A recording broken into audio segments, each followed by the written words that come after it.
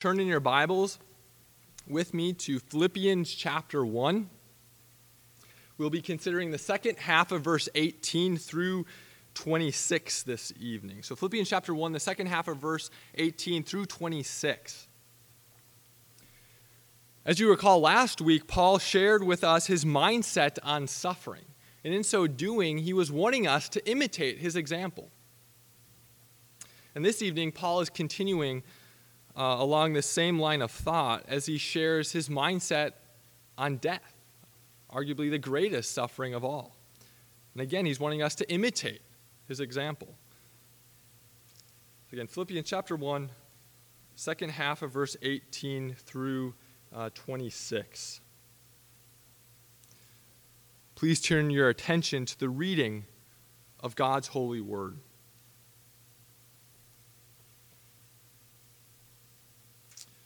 The Apostle Paul says, "Yes, and I will rejoice, for I know that through your prayers and the help of the Spirit of Jesus Christ, this will turn out for my deliverance. As it is my eager expectation and hope that I will not at all be ashamed, but that with full courage now as always, Christ will be honored in my body, whether by life or by death. For to me to live is Christ, and to die is gain. If I'm to live in the flesh, that means fruitful labor for me. Yet which I shall choose I cannot tell. I'm hard pressed between the two. My desire is to depart and to be with Christ, for that is far better. But to remain in the flesh is more necessary on your account. Convinced of this, I know that I will remain and continue with you all, for your progress and joy in the faith, so that in me you may have ample cause to glory in Christ Jesus because of my coming to you again." Well, thus ends the reading of God's holy and profitable word. May he write his word upon our hearts this evening.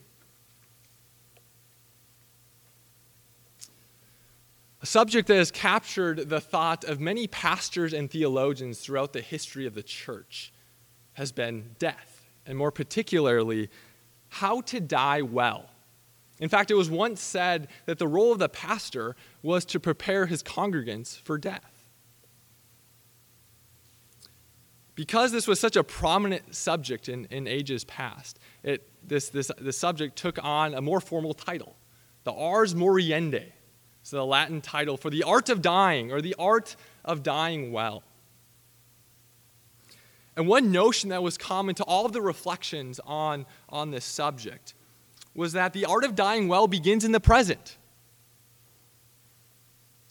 It must be learned throughout one's life. This isn't something that's merely reserved for the deathbed. And one reason why this subject may have been captured the thought of pastors and theologians in ages past, our forefathers in the faith, is because death probably seemed a bit more imminent to them than it does for us today, living in these modern times.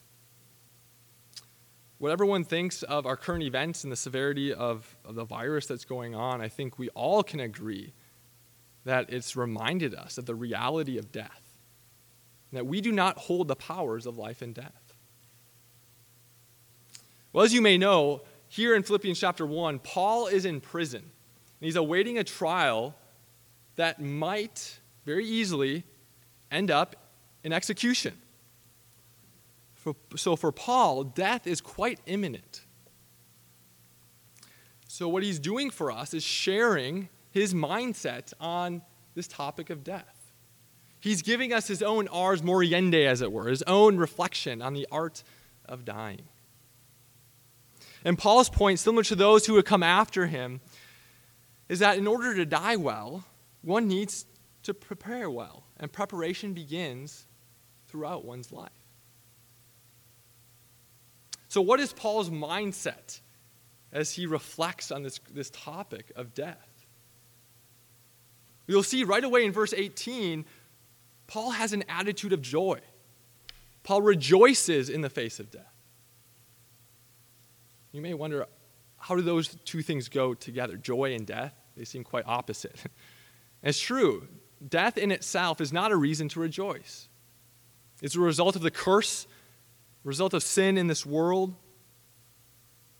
So where does Paul's joy come from? Well, Paul's joy in the face of death comes from the cultivation of three virtues: faith, hope, and love.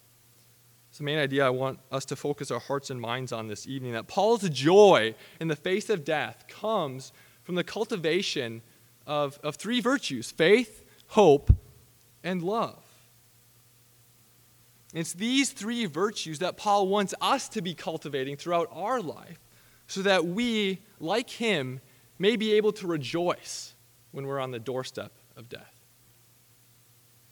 So this evening, I would like us to consider three main points: Paul's faith in a secure salvation, Paul's hope of heaven, and Paul's love for Christ.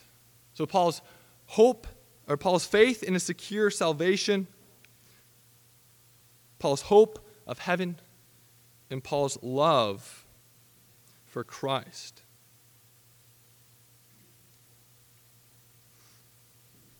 So first, we see Paul's faith in a secure salvation.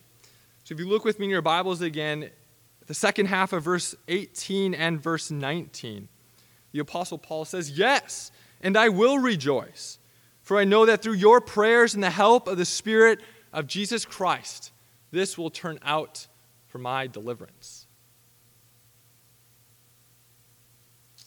Now, is Paul expressing confidence that he will be delivered from his current circumstances, a Roman prison? Or is he referring to a greater deliverance? Now, on first reading, it may seem as if he's referring to his current circumstances, being delivered from this Roman prison that he's currently residing in. However, I think Paul has in mind a greater deliverance, an eternal deliverance, namely eternal salvation before God. Now, why do I think this? Well, Paul's words here are almost identical to a phrase that Job uses in Job 13. In Job 13, Job is arguing his case before God, and he says that his afflictions will work out for his salvation. What salvation is Job referring to there? What Job is referring to is eternal salvation before God. That's his hope. And Paul likely here in Philippians 1 is putting himself in the very shoes of Job. Further, notice how Paul is describing absolute confidence in his deliverance. He knows that he will be delivered. Now, if he's referring merely to his current circumstances, it would seem a bit odd because Paul doesn't know how his trial is going to go. He is preparing for the possibility of execution. So it wouldn't make much sense if he's referring merely to his release from prison. Lastly, this word for deliverance is actually the ordinary word for salvation. And Paul uses this very same word a couple other times in this book to refer to salvation before God. So as we see, Paul is expressing confidence and faith in his salvation before God. Now, Paul will go on to say in chapter 2, and especially in the beginning of chapter 3, how he is saved. But suffice to say, Paul is trusting Christ alone for this deliverance, for this salvation before God's judgment. Therefore, the first thing that we need to have in order to rejoice on the doorstep of death is faith. Faith in Christ for our salvation. Boys and girls, you probably know the story of Noah and the ark, that God commanded Noah in the beginning of Genesis to build this ark, and commanded both he and his family to enter this ark in order to be saved from the floodwaters. Well, Christ is kind of like that ark for Noah. And faith is like the entrance ramp onto that ark. When we have faith, we enter into the ark of Christ. And we're not just saved from earthly floodwaters. We're saved from a much greater judgment, the very judgment of God. So as you can see, faith is really, really important.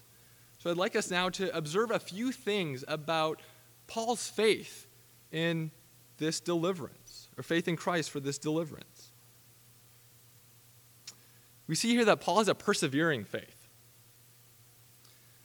God is a God who uses means to accomplish his purposes.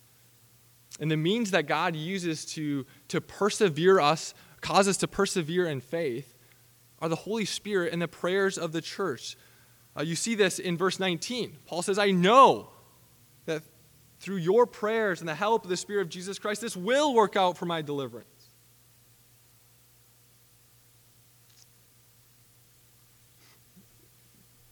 So the Holy Spirit causes us to persevere. We see this in Ephesians chapter 1.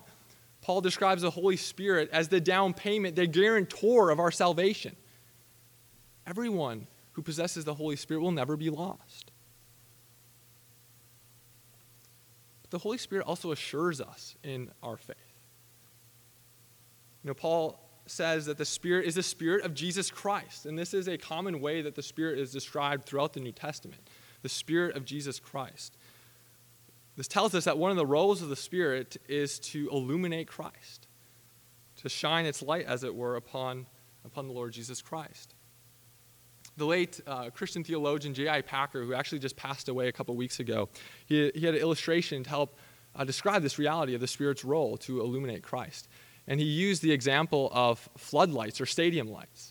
So if you've ever been to a sports game, maybe a Mariners game or a Seahawks game at night, and you see the stadium lights. And when the stadium lights are working properly, you don't notice them because their role is not to draw attention to themselves, but to illuminate the field or the court. It's only when they're not working that you notice them. In a similar way, the Holy Spirit's job is not necessarily to point to himself, but rather to shine his light upon Christ. Thus, the Holy Spirit assures us as he directs the eyes of our faith upon Christ, reminds us of Christ's promises and the work that he's done on our behalf. Paul also says that the prayers of the Philippians are a means of perseverance. In Paul's mind, persevering in faith is a community project. It's not something that's supposed to be done individually. Belonging to a community of believers, a local church, a church in which people are praying for one another, encouraging one another, exhorting one another. This is one of the means that the Lord has ordained to cause us to persevere in this faith and this salvation that's been accomplished for us. Well, Paul's not only demonstrating a persevering faith, but he's also demonstrating a God-fearing faith. Notice how Paul here fears God more than he fears Caesar or man or anybody around him. Paul is more concerned over God's verdict of him in Christ than Caesar's verdict. He's shaped and influenced more by what God says about him than the judgments of those around him. If you look within your Bibles at verse 20, Paul now in verse 20 is referring to his upcoming trial. And he says, as it is my eager expectation and hope that I will not at all be ashamed, but that with full courage now and always Christ would be honored in my body, whether by life or by death. Paul expects that he will be unashamed, that he will be courageous, that he will honor Christ no matter what the outcome of his upcoming trial is. And why? Well, it's because he's been so shaped by God's verdict. He's so secure in this deliverance, this salvation that he has before God, that man's opinion has really faded to the background. You can almost hear Paul's words in Romans 8, as Paul says, if God is for us, who can be against us? If God is the one who justifies, who can condemn? And so oftentimes we get this mixed around, don't we? We care more about the judgments and opinions of those around us, and God's opinion of us in Christ fades to the background. Well, Paul is calling us here to also have a God-fearing faith, a faith in which God's opinion of us looms large, and the judgments and opinion of man fades away.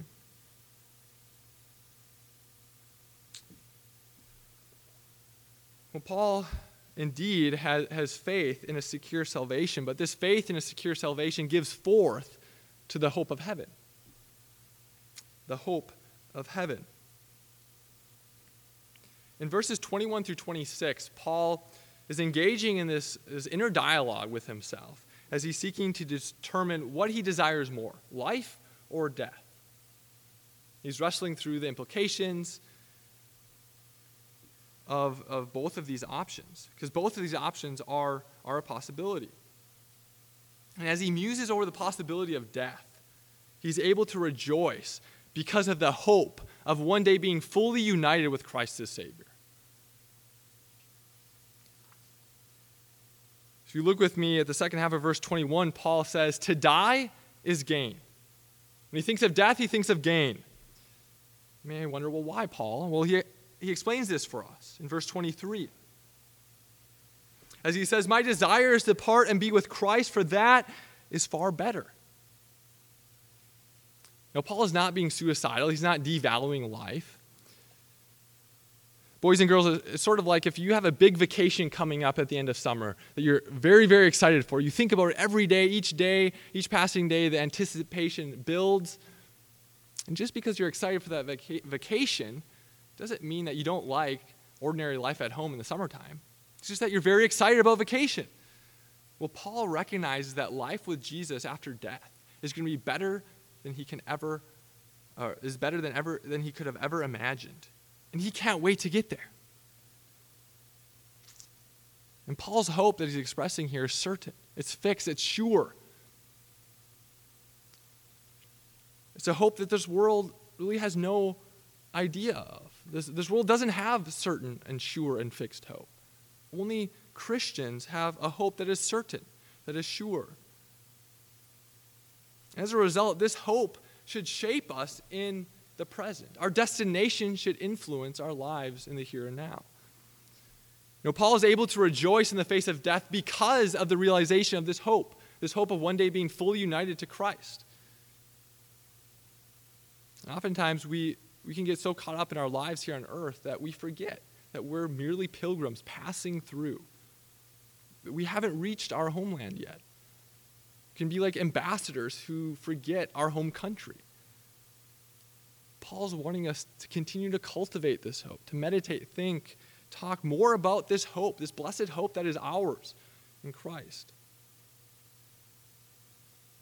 Well, one way that we can cultivate this hope that we have together as a church is by partaking of the Lord's Supper, which we'll be doing here later on in this service.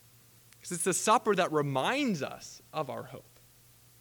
The supper is a foretaste of this hope that Paul is speaking of. In the Lord's Supper, we experience union and communion with Christ, the risen Christ, by the power of the Holy Spirit. And Reverend Vanderpool, as he will be administering the supper this evening, he will exhort us to lift our hearts to heaven. Paul says in Ephesians 2 that because the Spirit is at present in our lives, there's a sense in which we are already right now raised with Christ in the heavenly places. The supper is a time in which we are strengthening this union that we have with Christ by the power of the Holy Spirit. I think we all recognize that this age is still an age of tension. We have this in a sense, but it's not yet fully realized. We are united to Christ, but we are united to Christ as the engaged bride and not the married wife. This union has not yet been consummated. The supper we are about to partake of is sort of like the rehearsal dinner of a wedding. It's a moment of celebration, but more than anything, it's a moment of great expectation of hope, of what is yet to come. So as we partake of these elements, we are proclaiming the Lord's death until he comes. But union with Christ in heaven that Paul is speaking of here, and that marriage supper of the Lamb that we're looking forward to on the last day, that's that wedding dinner, when we will no longer be the engaged bride, but the married wife. So the supper, brothers and sisters, is a foretaste of this hope that is ours right now.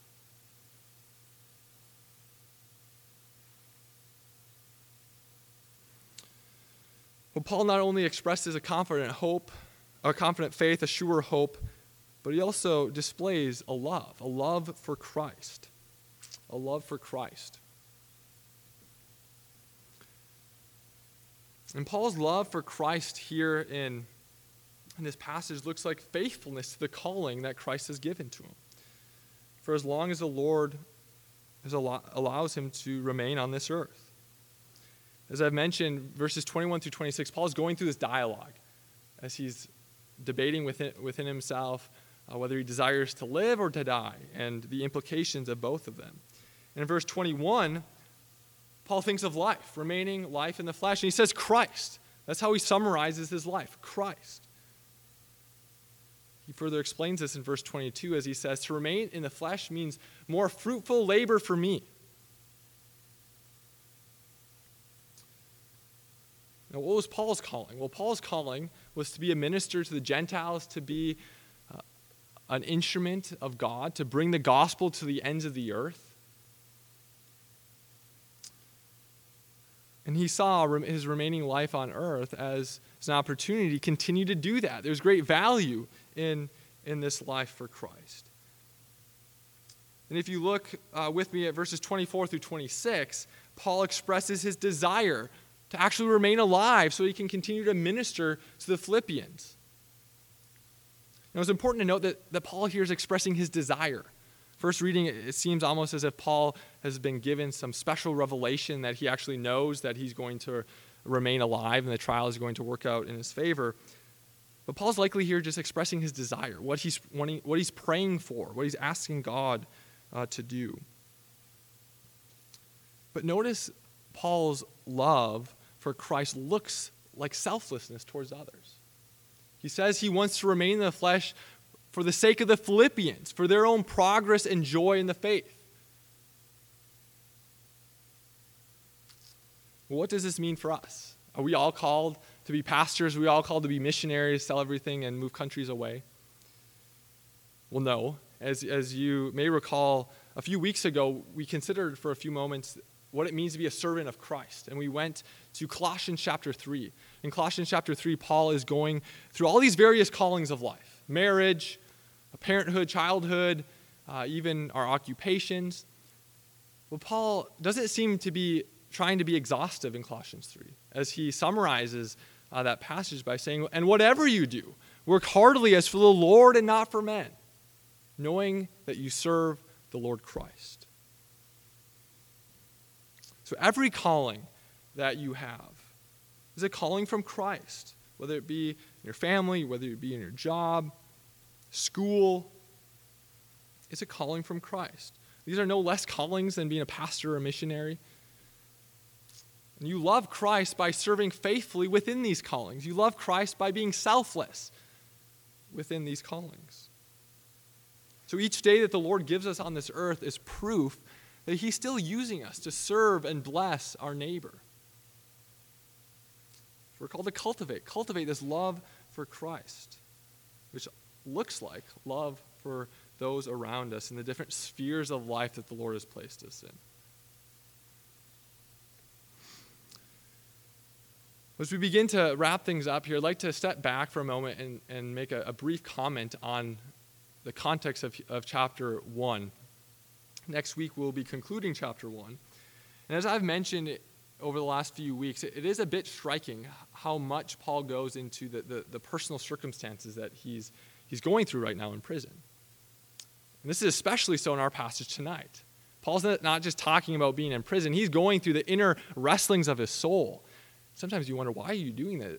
This almost seems like he's copying and pasting a part of his personal diary, inserting it into this book.